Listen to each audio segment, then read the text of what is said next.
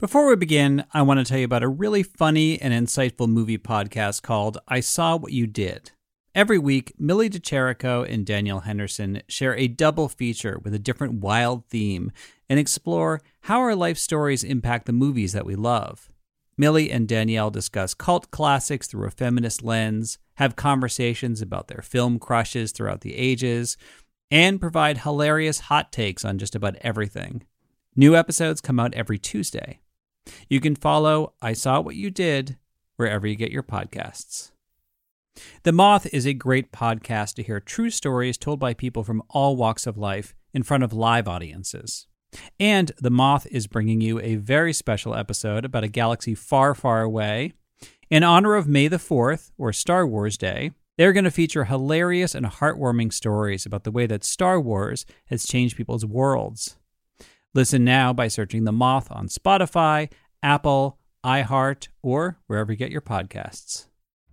You're listening to Imaginary Worlds, a show about how we create them and why we suspend our disbelief. I'm Eric Malinsky. All right, here we are.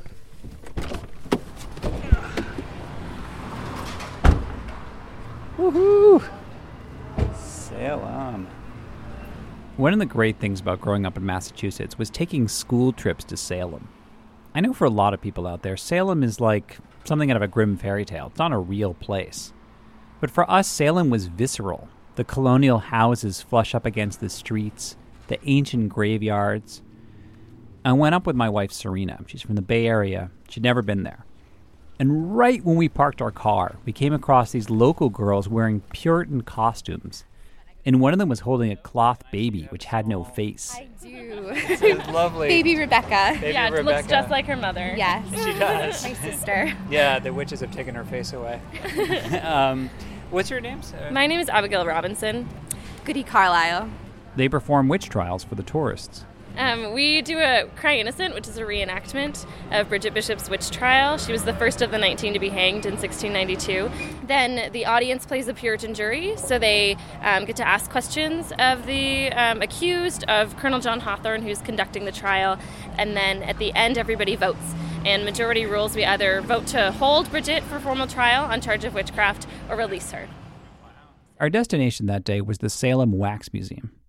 The one that I used to go to as a kid was like unnecessarily awesome.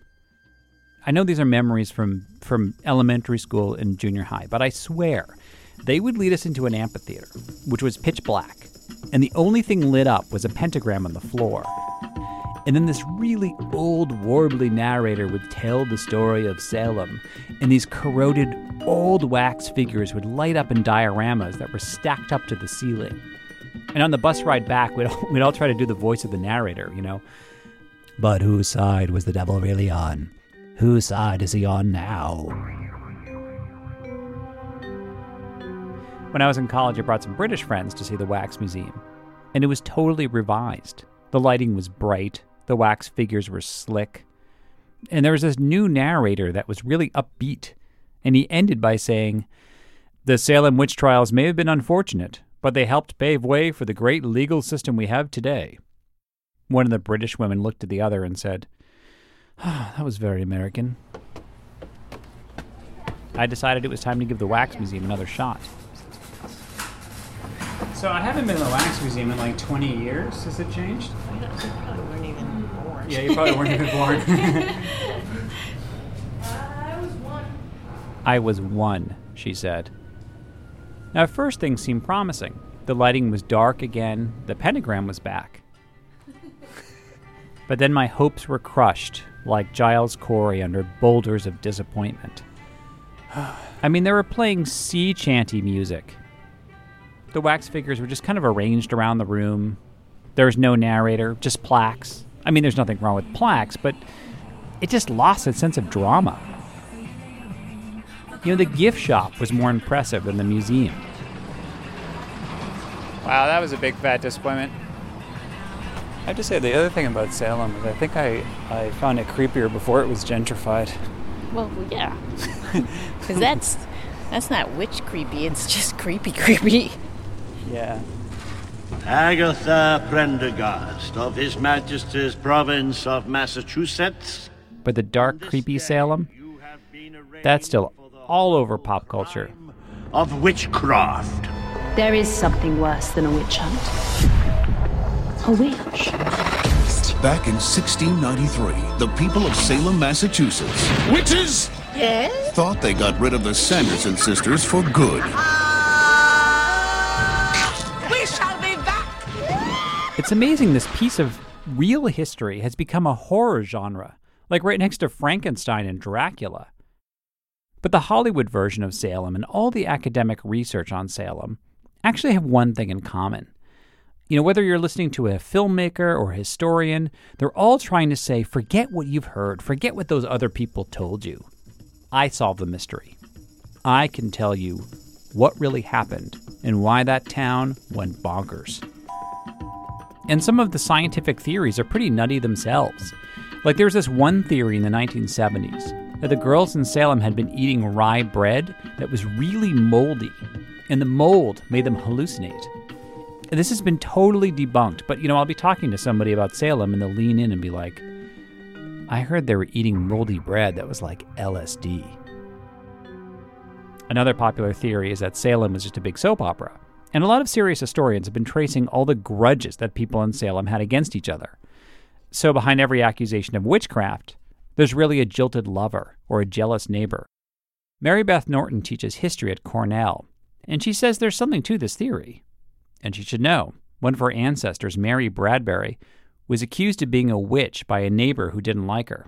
One of her male enemies said he was riding by her house on his horse, and she appeared in the form of a blue boar, and she frightened the horse, and he was thrown off from the horse, and then he knew it was she because when she was in the house, she turned back into herself, and he could see her peering out the windows at him. So I'm descended from a woman who turned herself into a blue boar. I was really excited to talk to Mary Beth Norton because she wrote this book called In the Devil's Snare, which was groundbreaking. And the thesis of this book just totally blew me away. And she said, forget all these small town shenanigans. Salem is a much bigger story about war and politics. And the great thing is she didn't start out with this thesis. Originally, she was planning on writing a very different book. She wanted to do a feminist take on Salem, because for a long time, the girls were blamed for turning that town on its head and making up lies about witches so they could supposedly get attention. And Norton just never bought that theory. So she thought a good place to start her research would be reading letters that people in Salem wrote to their relatives back in England. I was actually expecting to find many comments on the witch trials. I mean, my goodness, why wouldn't people write about the witch trials? I did find a few comments. They were very prosaic. Something like, a witch hanged yesterday. And then that was it. Nothing about what that person thought about that or anything. I was very upset. But then I realized that even though the people were not telling me what they thought about the witch trials, they were writing reams and reams about the Indian War. And that's clearly what was on their mind. So let's put this in modern terms. The Puritans are occupying a land so they can exploit its natural resources and spread their culture. In the meantime, they're fighting a war against these indigenous people who are using terror tactics and guerrilla warfare to scare away the occupying force. But instead of Iraq or Vietnam, the battlefield was Maine. Because Maine used to be part of Massachusetts, and Maine is where the good stuff was. The wood, the animals, all the natural resources that the Puritans needed to fuel their economy. But Maine was really dangerous. The Wabanaki tribe slaughtered towns of settlers, which made the Puritans wonder, if God was on their side, why were they losing a war against these savages, these agents of the devil? Everyone knew that the devil could not act without God's permission. The devil did not have an independent existence. The devil is a fallen angel. The devil can't act without God allowing them to. And so, for his own reasons, God had loosed the chain that he usually kept around the devil. That he'd given the devil permission to chastise people in New England for their failings. So God was punishing them for not being puritanical enough. But then in the midst of this tension, a girl named Ann Putnam Jr. made an accusation that was so explosive, it triggered what we now call the Salem witch trials.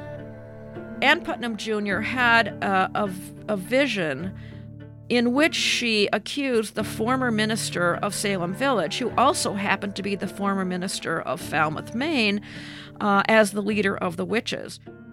His name was George Burroughs. He was a minister with a bad reputation, eccentric, difficult to work with, and a 12-year-old child had just accused him of being a double agent, working for Satan. Now, this is a little girl growing up in Salem Village. There's no way in which she had any personal knowledge of the life of George Burroughs on the Maine frontier. But in this spectral vision that she had of George Burroughs, she talked about things that had to do with his life on the Maine frontier, and she accused him of having bewitched the soldiers who were fighting the Indians. So I asked myself, where did Ann Putnam Jr. get this information? Well, the only place she could have gotten it was from the servant in her household, Mercy Lewis. Mercy Lewis had actually grown up in Falmouth and had been a servant to George Burroughs at one point, probably after her parents had died. Now, we all know Tituba from The Crucible. She was the West Indian slave that got blamed for introducing the girls to witchcraft. Mary Beth Norton says even if that was true, the real spark came from this group of war orphans whose families had been wiped out on the Maine frontier. And without any prospects, they were sent down to Salem to live as servants. And they suffered from what we would call PTSD. And they spread fear through Salem like a contagion. And if you look at the testimony from the first batch of girls, they talk about Indians and witches all in the same breath. And you also see, by the way, in their accusations, images from the Maine frontier. For example, some of them said that the witches threatened to tear them to pieces, or that the devil threatened to tear them to pieces. There were a lot of stories that circulated around Salem and Essex County at this time of the Indians torturing people and literally cutting them to pieces. So the judges had a choice whether to believe these girls and allow testimony based on dreams and visions, which is not something they usually did. Girls had testified in court before, it's just usually they hadn't been believed. This time they were believed, and why were they believed? Because what they were saying accorded with what the magistrates wanted to hear. They wanted to hear that they weren't responsible. I mean, after all, if you're fighting the devil, how can you be responsible for what's happening? If the devil's behind the Indians, if the devil and the witches are behind the Indians, how can any mortal man fight them? The judges are also military leaders who suffered major losses in the battlefields of Maine, and they want to hear that it's not their fault. They are definitely losing the war on the Maine frontier, and they are in part responsible, or in large part responsible for that loss. For example, it was the second attack on Falmouth in May of 1690 that completely wiped out the town. I mean, more than 200 people were slaughtered in the aftermath of that attack. But why was that town undefended? It was undefended because the examining magistrates themselves, John Hawthorne and Jonathan Corwin, had just been in Maine to investigate what was going on the frontier, and they had reported back to Massachusetts that the militia troop of 40 men that was stationed there in Falmouth was not needed. And so those men pulled out of Falmouth, and literally the next day the Indians attacked and besieged the town and eventually wiped it out after 5 days.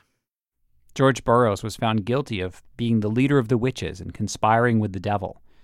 And that is what opened the floodgates to everyone else. All those people who had grudges against their neighbors, the jilted lovers, who stormed into the courtroom and said, will you believe me now when I tell you this person is a witch?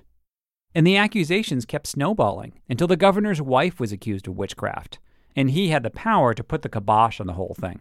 The governor, by the way, engaged in a massive cover-up of his role in what was going on. He claimed that he knew nothing, but in fact, he knew everything. In letters that he wrote to England, he said, I was up fighting the Indians on the Maine frontier. I wasn't around. Well, I show in my book that he was around all the time. He knew exactly what was happening. It's funny. It sounds like you are you're angry at the judges. I mean, you're angry that they've been let off the hook.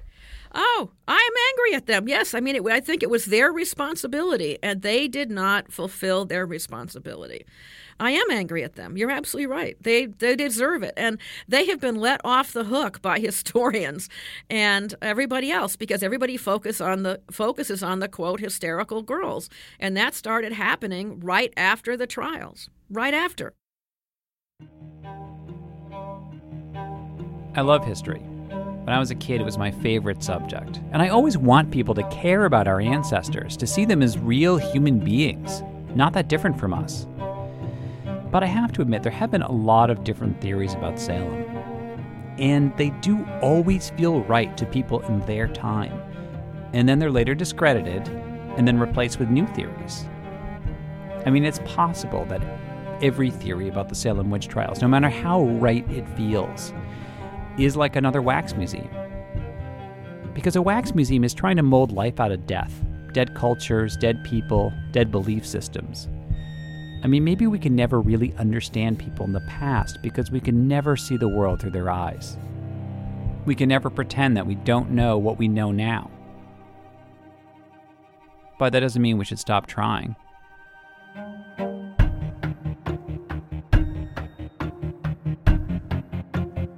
Well, that's it for today's show. Thanks for listening. You can like the show on Facebook or leave a comment in iTunes. I tweet at @emolinsky. Special thanks to Mary Beth Norton and Cornell University. I later on saw a production of The Crucible in London, and I found that I argued with the entire first act the entire time, that I couldn't appreciate the play as a play. And so I remember at the intermission, I went out and I told myself, stop arguing with the play, just enjoy it as a play. I might add here that there's a current production of The Crucible at the Old Vic in London, and they asked me to do program notes for it, so I did. A different version of the story aired on the show Unfictional from KCRW. And I interviewed a psychology professor who talked about how a lot of the testimony in Salem is compatible with sleep paralysis.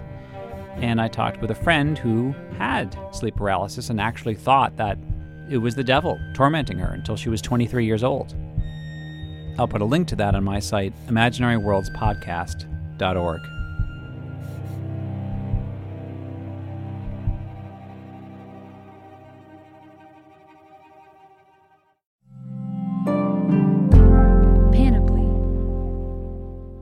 Welcome to a journey into the heart of the Texas Renaissance Festival, the nation's largest and rowdiest celebration of medieval fantasy.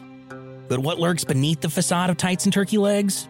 Well, we dove deep into the empire to uncover a history marred by mystery and misconduct, murders, assaults, and other crimes that tarnish its legacy. This isn't just a fairy tale, it's a cautionary tale of power, fantasy, and the consequences that follow when they all collide. Search for Crime Waves Renaissance Texas on Apple Podcasts, Spotify, or wherever you're listening now.